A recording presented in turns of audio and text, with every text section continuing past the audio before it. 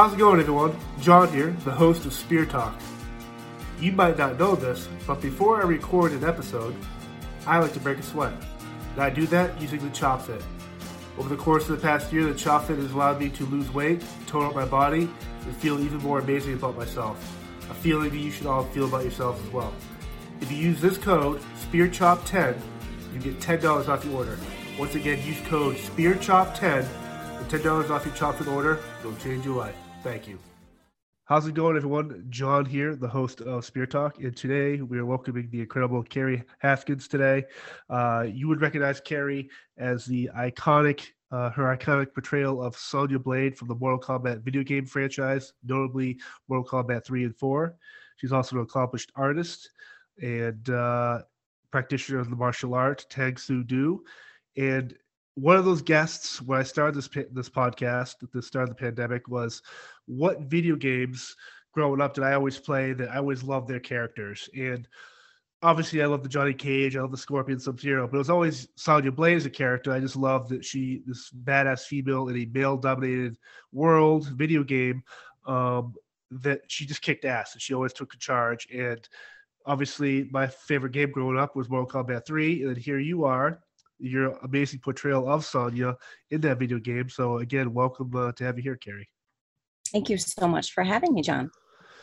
Now, I kind of just want to jump into it because I'm super blown away that you're here. When it comes to the legacy of Mortal Kombat, and obviously you're a big part of that, especially in terms of pop culture and the franchise, the video game world. When did you realize that what you were becoming a part of, what you're dedicating part of your life to, was become this huge, mega global brand? I had an inkling back when I went on tour after I'd finished the game, and then it turned into a motion picture film, and then we went on tour for it. That's when I started thinking, oh, this is pretty big, and all these little kids wanting my autograph, and now, here we are 26 years later, and now it's just kind of dawning on me as I put the costume back on, and I'm just overwhelmed with all the love and encouragement and stuff for me to keep on going from my fans who were like in their teens then, and now they're in their 30s and 40s, and they've gotten their kids into it, and it's just like this amazing thing that keeps on going on, and I'm so grateful to be a part of it. Now, how does a tryout like that happen? Maybe this is a two-part question, because I do want to know what the actual filming process is like when it goes to the live action to the video game. But for you to even get to that point, is there a casting call? Like, how do you even become a part of this world as Sonya? Well, I was actually modeling for Playboy and doing a lot of production work for them. So I was doing the 9-to-5 thing, taking the train downtown and working for Playboy 9 to 5. And I happened to be in the production office one day, editing photos and whatnot. And Jack Hagar had called me, or he called the office looking for a couple models for this video game called NBA Jam. Have you heard of that? Yes, from Midway Games as well, correct? Yeah. And so that he wanted a couple cheerleaders. So I had brought another model with me, and we did that gig together for NBA Jam. And then that led into Revolution X. They kept on hiring me because they realized that I had some stunt background and gymnastics and a little bit of martial arts and boxing and wrestling. So I knew it all fall, and I knew how to do some stunts that they needed for their games. So for MK3, they were looking for a new Sonya because of, all the legal problems they had with the original cast, or a few of them. So they were looking for a new Sonya, and at that time I was a perfect match. So there wasn't really a casting call for me. I kind of did my auditions in the games that, I had previously acted for. Now, were you familiar with the game itself before you auditioned, or is this something where you're kind of like, oh, wow, yeah, sure, I'll try it. It sounds cool. I did not. I'm not a gamer, and I've been asked so many times over the years, you know, what the code is for this, and fans wanting to actually play with me. Or now, you know, there's the streaming where they want me to stream, and I'm like, I am not a gamer. I never have been, never had the patience. But I had a lot of fun acting for them and actually doing the stunts and stuff for video games. So that was more my thing, you know, dressing up and getting into the games. And then I love watching people play them. I love it. But as far as me playing them, I cannot do it. So I didn't really know what Mortal Kombat was. I just thought it was just another video game. I didn't know that it had grown to be such a big entity. You on your Instagram page, you recently posted a video of Ed Boon and John Tobias kind of do like the behind the scenes from the first game, which I guess is approaching 30 years now. Right. It was really cool seeing Scorpion, like them talk through the play process. So when you get to see the whole creative process and how, you know, that get over here and Ed asking, you know, don't ninjas have like some sort of rope? And them kind of playing off of that, and then, you know, them saying, okay, let's pull them back, you know, and they're in the whole time they're thinking about what would look good in a video game, what can I program in, and then you know, making these characters come to life and having these different moves. So I love stuff like that, and I love it when Ed posts stuff like that so I can share it. No, it's I love everyone there with the game. And so obviously the first two games came out with a different Sonya Blade. You kind of take over and really make Sonya Blade bigger than life. Right. Actually, in MK2 they didn't have Sonya. Right, she wasn't in there. They brought Stryker in, I believe. I think they thought maybe she wasn't strong enough character or whatever.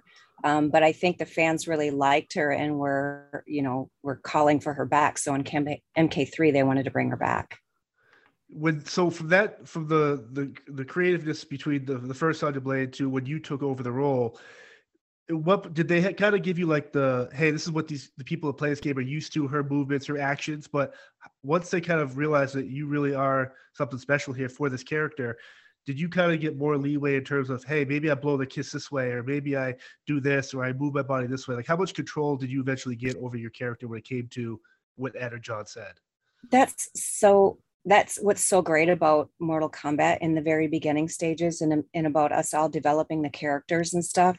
John and Ed had everything written down, and they had pictures, and they had an idea of what they wanted their character to be. But as far as our moves and stuff, we were doing all that against a green screen. And it was more or less like, okay, what else can you do? You know, and then they would get inspired by what else we could do. Like my favorite one is when we were waiting for in between shots and they still had the camera running. So I was just sitting there waiting for the next shot. And then I started doing some goofy stuff like, you know, this, you know, just being a goofball, because that's what I like to do. I'm always goofing around, playing jokes and whatnot. And they had filmed me and I didn't even know it. And then they used that as my friendship move. So when I did actually see it in the move, I was in the game, I was actually laughing because they were like, okay, that little move there was made into my friendship move. So there was just a lot of things like, you know, what the actor could do, and then them looking at it and saying, okay, let's make this move out of that. Now, obviously, you film your moves is like the character set moves, the all other specific finishers, punches, whatever it is. When it comes to the actual fighting, like between, say, you and Kano or you and Nightwolf, whoever it is, do you rehearse a scene with that against that actor's character, or is this one of the things where they just program you as the individual, and then as the game goes along, they just kind of the computer stuff? It was mostly individual. Once in a while, they would have a couple actors in the studio. Like, I think the one actor that I worked the most with was Sal DeVita, because he actually worked for Midway Ballet too. So Sal actually played a lot of characters, you know, because they were like, hey, Sal, come here, you know, stop working for a minute and do this. So he was a lot of characters because he was always in the office. But once in a while, like if I needed to punch at a certain height or kick at a certain height like that, they would have somebody stand there. Or if I needed to like grab a neck, you know, I had a neck to grab, you know, because they would have somebody standing there so I could perform. one of the, obviously with the pandemic, everything kind of shut down with conventions and stuff like that, but it's been really cool, some of your behind the scenes stuff where you met at conventions, where you just took a picture with Keith Cook, who's been on this podcast 3 times. Specifically the Mortal Kombat fandom, it's really cool that someone like Keith or Chris Casamassa or Margine Holden or these people have been on the podcast. They know who played what character. They know it doesn't matter what, if it's a comic book or a TV show or a video game. And I find it's very cool that the people that worked on this game, namely the actors that brought these characters to life for all of us, they really do care about the brand, and they care that the right people are doing the right things. That your picture you posted with Keith was just awesome. Yeah, Keith is a great guy, and that was actually the first time I got to meet him. So we had a good time at that convention. And I didn't even really start doing conventions. I did the conventions when the actual games came out to help promote them as they were coming out.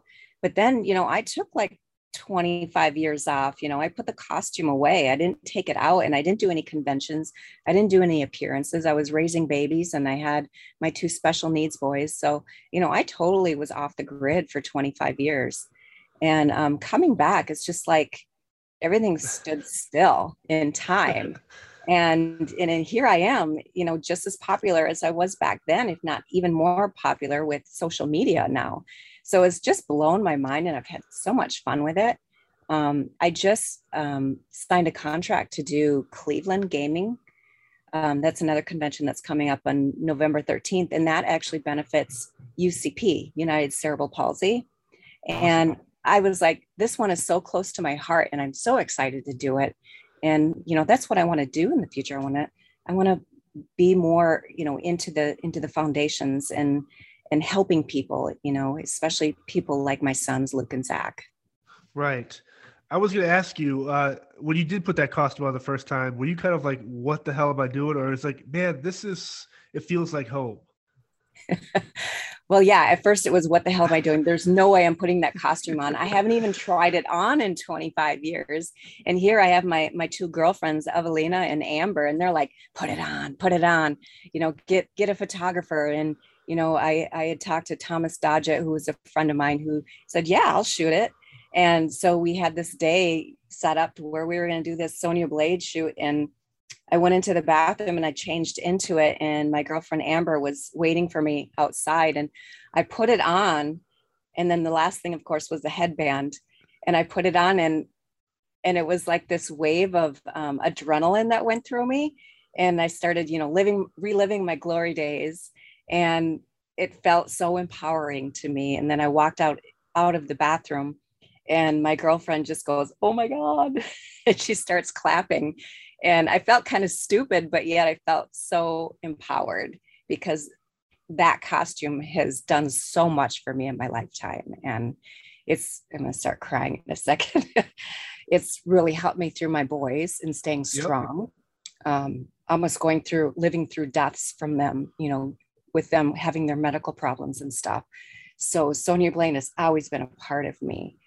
And I'm just really grateful for all the fans keeping me strong over the years and helping me through it. It's been amazing. And right. I will never, ever be in debt to the Mortal Kombat.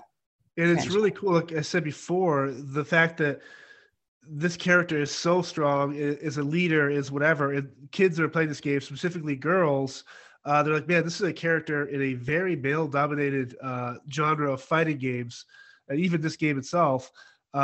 Here is a pure American girl kicking ass, and it is really cool that in terms of pop culture for me, when it comes to female video game characters, Sonya Blade is just an American's apple pie for me.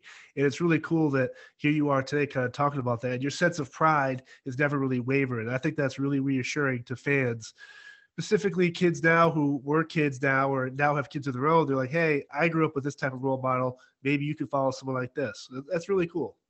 Right. Yeah. And when the game was first coming out and they were getting so much slack, with it being a violent game, and I always stood strong on that. I was like, what does martial arts do? What does that do for a person? It empowers them. It teaches them self-discipline. It teaches them respect for others. I mean, you can't I don't think you can get into a better sport that teaches you so much on the inside compared to what you do on the outside. And it's a lot of self-control. I'm not going to fight this person unless I absolutely have to, because I'm going to keep control of myself. And so that's what I always stood on. It was like, this may be a violent game. You can't actually rip spines out of people. You know that, right, Mom? Right, Dad? But it turned into this amazing thing. And it did so many amazing things for kids, especially teenagers. I would have, girls sending me letters at the time when I actually got letters in the mail. There was one girl who was fighting her sexuality inside, and she was only a teenager and she didn't know what was happening. She was thinking she was going to kill herself. And she lived in the South. So it wasn't, it's one of the last places that actually embraced, right. The LGBT community. Probably got those acronym wrong, but I always was very grateful for my fans and was just so proud when they were inspired by something and keeping them strong and getting through a moment in life. That's what video games do for a lot of people. It's just an escape. Right. And, whatever you're going to do with it can be a good thing if you use it, Now, when you take this show on the road per se, obviously you're Sonya Blade, but who's creating the story? Is this still John and Ed to kind of put this together, kind of promote the game? Or how does this kind of, like, you go into a city, I assume you set up the set like you would at a concert or whatever, and you got to perform for the crowd. But again, in terms of the creativeness of are you having to plan out the choreography, the fight scenes and stuff like that? Like, how big of a production was this? Because I never got to see it, and I'm really bummed about that. I did actually finally get my hands on a copy of the whole tour. Oh, and wow. It was one that my stepmom had filmed. So, you hear talking, you hear people eating, and the film is shaky, but it's like, I think might be the only copy there is of the actual whole thing all the way through. So it's kind of funny. But yeah, it was actually a huge production. There was a director, there was a producer. We were on a tour bus. We went from city to city and we promoted it before we got there. We did radio shows, we did TV shows, we did paper, we did print. We did a lot. And John and Ed were always involved in something. They always got their hands on anything that has to do with Mortal Kombat. You can be sure that John and Ed still have their hands into it. Now, before you jumped into the character, you mentioned you did wrestling and martial arts, but something as specific as Tang Soo Do, which for those people who watch this podcast know I've had guests on here before to talk about that. It's a Korean martial art. But what made you choose that martial art specifically? Was it the character you were going to portray, or was this something that you kind of just found along the way that kind of helped you for those years you did it? I don't know. It was just, I tried kickboxing and for me, it was more of a martial art thing to do. I just liked it. It just clicked with me. I'm not sure why. It might have been, the only teaching studio that I had available to me at the time. It was so long ago. But I loved it and I just stuck with it. Love that. Now, how active are you still today when it comes to the martial arts or fitness, or is this something where, like, how do you blur the line between Sonya Blade and you as Kerri Hoskins? Like, is there any similarities, differences between the characters, or once you guys settle in the middle there and you kind of split personality? Well, I can do a split in personality anyway. I can be Kerri Hoskins or I can be Sonya Blade, and I can switch back and forth. But I think there is a little bit of a middle ground where I'm a little bit of both on each side. It's easy for me to switch because I've known her for so long. I love that. Do your kids, obviously they're aware of what you've done or what you do with the character, but how has that impacted their lives, knowing that their mom is helping other kids or helping kids grow up when they're having issues, that they know that their mom actually is a real life superhero or a character that, yeah, it's a video game here, but real life, she's the same person? Well, growing up, I think at first they were kind of like really proud, and then they went through their teenage years where they were kind of embarrassed. And now, of course, they're very proud. my daughter, Leah, she gets called Cassie Cage all the time because Sonia had a daughter. And we look very similar. And she actually does look very similar to Cassie Cage. So that's kind of ironic. And my son, Sam, he's 21 now. He just smiles, his friends ask him about me, and he's very proud, but he's very quiet about it. And then my boys, Luke and Zach, their mentality is between like a 3 and 5-year-old. Right. So it's hard for them to kind of fathom that mom's a character also. Before I jump into your family, because you have I will talk about that. But the interesting thing about you, though, like doing research on you, is the fact that you, at the age of over 42, you actually started doing like realism art, and this other type of artwork, and I found it very fascinating because you weren't doing this really before that, correct? And so, not at all. Was this something that was suppressed because you grew up in a house of painters and singers and artists, or was this another outlet maybe for you to kind of branch off and be another version of you? Well, my grandfather was a painter, and he was very, very talented, and he had many talents. We always called him the jack of all trade. And my mother was like that also, and she didn't paint either. We did a lot of crafty stuff, but we didn't actually sit down in front of a canvas and paint, these beautiful portraits or paintings or abstract or whatever we're doing now. The only reason I started painting is because I was diagnosed with Ehlers-Danlos, which is a connective tissue disorder. And at the time I was a personal trainer, and I was training other people to run marathons. So I was running a lot of miles during the day, and they were slow miles. It wasn't like I was, going all out there every day. But I was getting injured over and over, and my doctor couldn't figure it out. And I started researching, and then I met somebody with Ehlers-Danlos, and our lives just mirrored each other. So I went to my doctor and asked him about it. And he did some research, and he says, you know what, I really think you do have this. So then I went and saw a specialist, a geneticist. And within, 10 minutes of me walking into his office, he said, yeah, you have it. And the worst thing that you could be doing is marathoning. So I had to give it up.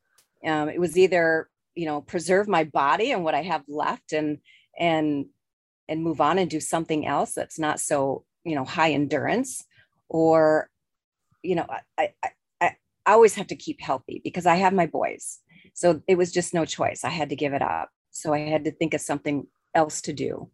And for me, it was like, and at the time, my husband was my friend. My husband now was just my friend. And he says, what would you do if you just dropped everything and didn't do anything and just had to pick up one thing? What would it do? And without even thinking, I said, well, I think I would open up a little art studio and start painting. And then when I said it, I was like, why did I just say that? I don't even paint. And he's like, you should do it. So I bought some canvas and some paint, and I started painting, and the stuff that was coming out of me, I couldn't even believe. It was like a little boy sitting at a piano who just knows how to play. Right. And it is like, I looked at the colors. I knew how to mix them to get the color that I wanted. And it was just all this amazing stuff. I painted a little bit in high school, but it wasn't anything like I was doing now. And I mean, I was just like, this is literally a gift from God. I can't explain it, because you don't just sit down and you start painting. And right. I was painting these realistic paintings that look like photographs. And I just thought, oh my gosh, if my grandfather could be here now and see me, he'd be like, what the hell's going on? I never went to school for it, anything. And then my mom was like, will you give me some lessons? And I said, Mom, I don't even know what the hell I'm doing. I'm just painting. So she started painting. And she started painting these amazing portraits and selling her work too. So she's down in Colombia now doing mission work, and, she's painting, and that's what I do full time now too, besides the Mortal Kombat stuff that's kind of taking over. But right. It was all just kind of a fluke, miracle. It's crazy there that here you are, your character again, now this is the painter, your mom is helping people in South America. It's like, it's crazy how everything part of your life is always branching off and helping others. It's really cool. Oh, it's so important. It's about unconditional love for everybody. Everybody's the same in this world. And if somebody's struggling and you have the tools to help them, you should. No, if the tools and the time, not like you should spread yourself out so thin that you don't have enough time for yourself and your family, but whatever you can do, reach out and help somebody if they need it. right. It's a no-brainer for me. Now, the phrase liquid metals, you go on your website, Kerri Gallery, and you see all this artwork and the liquid metal idea. Can you kind of explain that to someone who might not know what exactly we are talking about? Okay, so I have this weird right brain, left brain thing. I like to put science into my paintings because one of my loves is science and chemistry. And I was just playing around with these paints that you could paint a statue and then you put the chemical over it and it rusts. So iron turns to rust and copper verdigris and bronze verdigris. And I was like, I wonder if I could just like put this on canvas and do the same thing. So I started experimenting and started making up this liquid metal stuff. And it's actually ground iron in an acrylic base. So I paint it on and then I add my chemicals to make it do whatever I want. And if I use different variables like heat, light, darkness, keeping it, without oxygen, I get different colors. So I've just kind of like perfected it over the years and made them into paintings. Is it awkward for you when you do the conventions and someone hands you a picture they drew or painted of you in character? Is that something where you're kind of like, I mean, it must be full circle too, because here you are, someone else doing art of you. But when you get those gifts and stuff like that, obviously it hits home to you that you impacted this person's life. But a gift like that do you keep that type of stuff? Like, do you hold Yes. on to these paintings and all that? Yeah, if I was to give you a little tour of my studio right now, you'd see stuff that I've hung up from my fans who have drawn me. Or if you go on my Instagram, you can see I have a highlight of fan artwork, because anybody that draws me or does something like that, it just grabs me by the heart. And I'm so grateful for that. And because I know the time that it takes, and I know the care that they must have towards me, or, admiring me or whatever, enough to want to draw me. So it means a lot to me. The last couple of years kind of showed me that we are living in a time now where people are there's some really mean people out there. There's no one that shows empathy anymore, no one that shows love, no one that cares. And a lot of times I found in some of the family members or friends or coworkers that there's a lot of toxic people out there because they're always complaining their life is tough, or, oh, COVID this, or I can't go to the amusement park now, or I can't go to the bar for this 6 weeks, or whatever. And while I do understand that their lives change for the better, I also understand there's people like you, and there's people out there that are worse off than you when it comes to dealing with kids, like your case, 2 twins with cerebral palsy.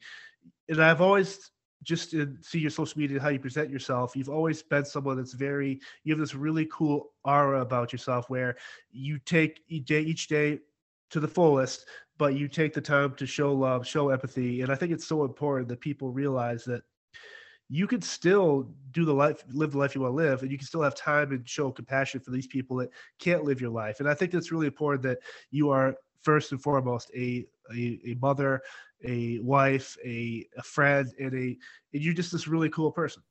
Well, thank you so much. That means a lot. Thank you. Yeah, COVID was a huge, huge change that we all had to adapt to. And that's what's so great about humans. We are able to adapt to things.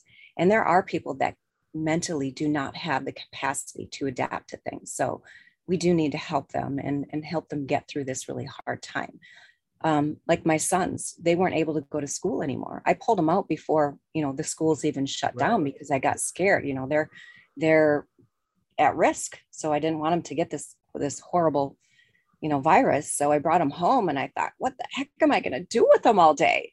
At school, it's all, regimented, and we're doing this at this hour, and we're doing this and this. And it actually ended up saving my son's life, because he was on the verge of getting down so low in his weight and having this, he has Ehlers on top of his cerebral palsy. And he also had gastroparesis. So I was feeding him 4,000 calories a day, trying to figure out what was wrong with him. And he was still losing 6 pounds a month. He got down to 95 pounds and he's 5'11". So for us, it was a blessing. I was able to keep him home and try to figure out what was going on with him and speak to 13 different doctors across the country, try to figure out what was going on with him. And we actually finally figured it out, and we were able to save his life. And now he's thriving. He's almost 130 pounds now, weighs more than me. I love that. Now, you mentioned the upcoming convention. You do they're giving charity work with the Cerebral Palsy Organization. Are there what other groups out there for cerebral palsy and organizations that people can reach out to kind of either donate or just kind of research about the actual disease itself? Well, I think it depends on what city you're in. You can always Google like your local. I mean, I think UCP has different branches in every state and maybe even regional. So you can always just Google it and see what you have around you. I love that. And I think it is very important that every guest I've had on the show, and this year well over 100, or it'll be close to 100 when this airs. Every guest, no matter what the background, always has this idea, this notion to serve more than yourself, and whether it's philanthropy or donating time and stuff. And it's really cool to see you kind of follow the footsteps of every other guest so far. That yes, you are Sonya Blade, you're an accomplished artist, but you're also a really cool person that gives back to others who are less fortunate than you. And so thank you for that. Thank you. Now, because before I let you go here, I know you're on Instagram, Facebook, all the social media stuff, but if people want to follow you out, where can they find you? What handles? If they want to check out your artwork, where can they do that? I've tried to keep it pretty easy when it comes to that, because I'm on almost every social media handle. All my handles are at Kerri Ann Gallery. And even my website is kerriann.gallery. So awesome. Awesome. Well, thank you, Kerri, for this. This was awesome. Great to finally talk to you, and stay safe. And wish you all the success moving forward. All right. And you as well. Thank you. Thank you. Thanks for everybody for watching. Thank you all for checking out this week's episode. Once again, I'm John. If you liked what you heard and saw today, subscribe to our YouTube channel, find us on Instagram, Facebook, and Twitter, and check out our brand new merch store with hats, coffee mugs, t-shirts, other cool stuff coming down the pipeline. Again, thank you all for support. Be safe, and see you next week.